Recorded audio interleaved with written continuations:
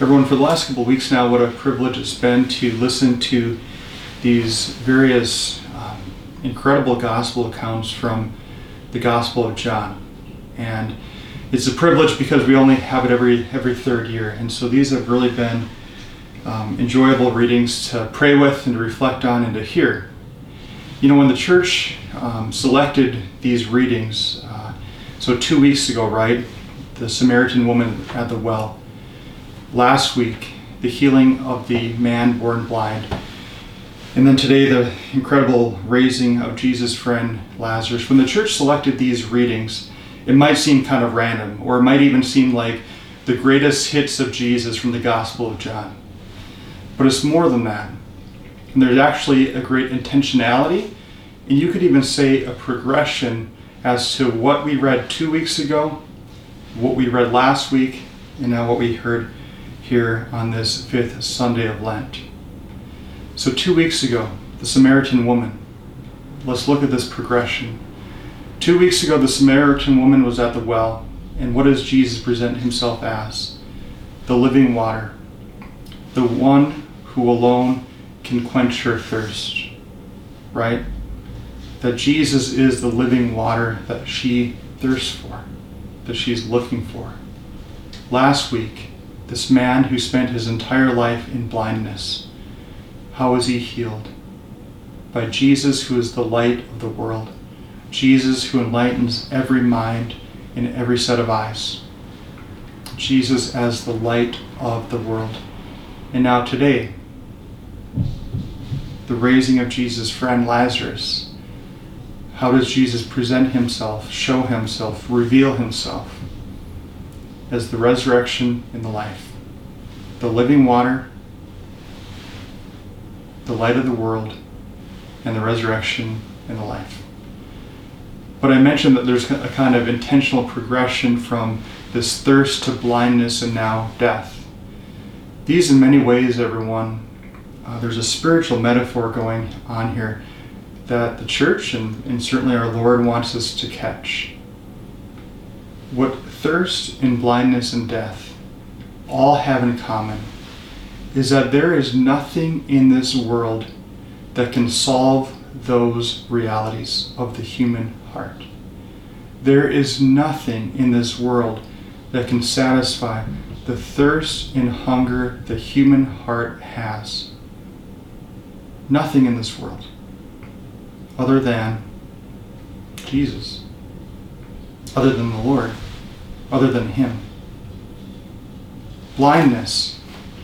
There is nothing in this world that can heal blindness. There is nothing in this world that can heal what our eyes want.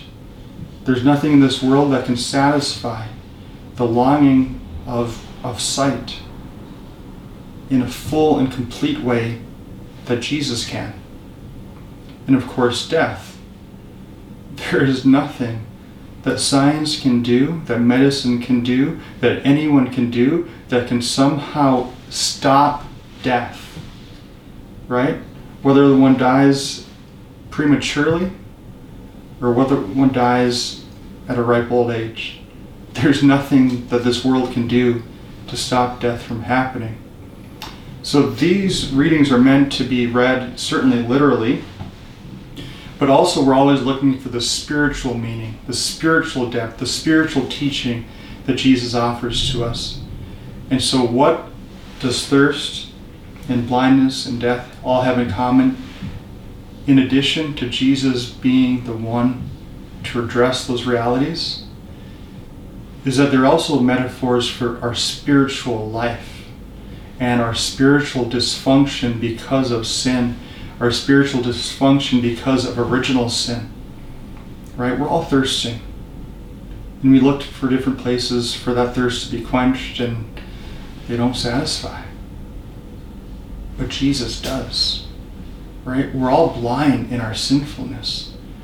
We're all blind in a spiritual way, somehow, some way, right? Sin darkens the intellect.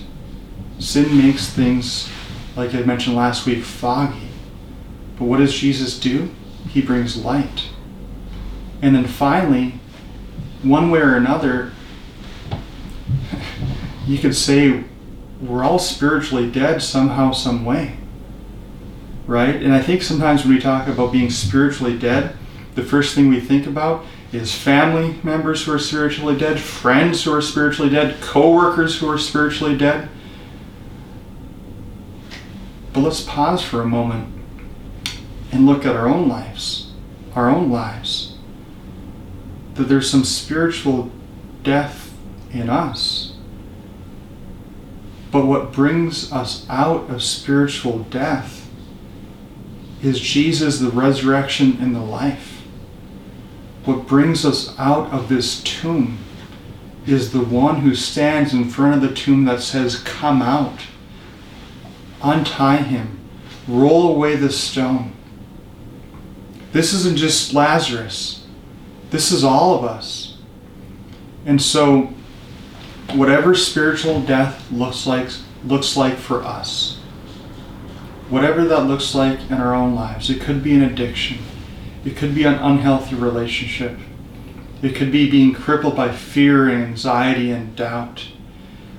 It could be friendships with family, relationships with family that have gone astray. Whatever spiritual death looks like for us, there's a stone there that Jesus says, "Get that stone out of here and come out.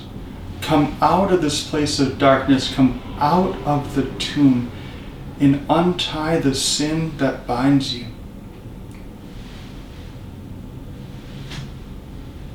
That's what Jesus offers us.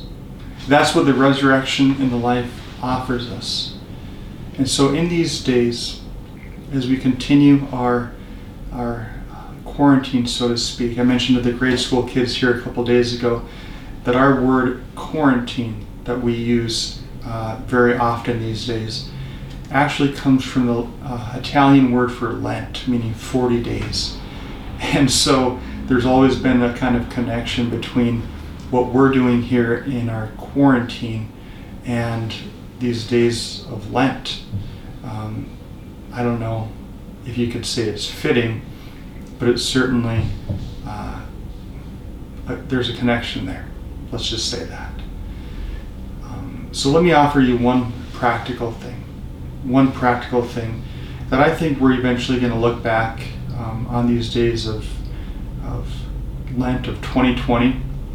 Certainly not to downplay those who are sick, those who are really ill from this terrible virus, this terrible disease, family members who have to suffer that as well, people who suffer loss of work, loss of financial prosperity. All those things are real. But for the majority of people, we're going to look back at these days with a certain, do you remember Lent of 2020? And are we going to look back and see it as a time where we took advantage of maybe having a bit more time, a bit more quarantine, where we could really grow spiritually, where we could really respond to this spiritual death that so many of us find ourselves in because of sin? And one of the most practical things you can do at your home today is take away your Bibles, right? We have extra time. It's extra quiet around, for some, for most maybe. So maybe we could take out our Bibles and might I suggest go to John 11. Reread this gospel narrative of the raising of Lazarus to new life. John 11, verses 1 to about 40. And if you like that, read another gospel. Read all of Matthew, beginning to end.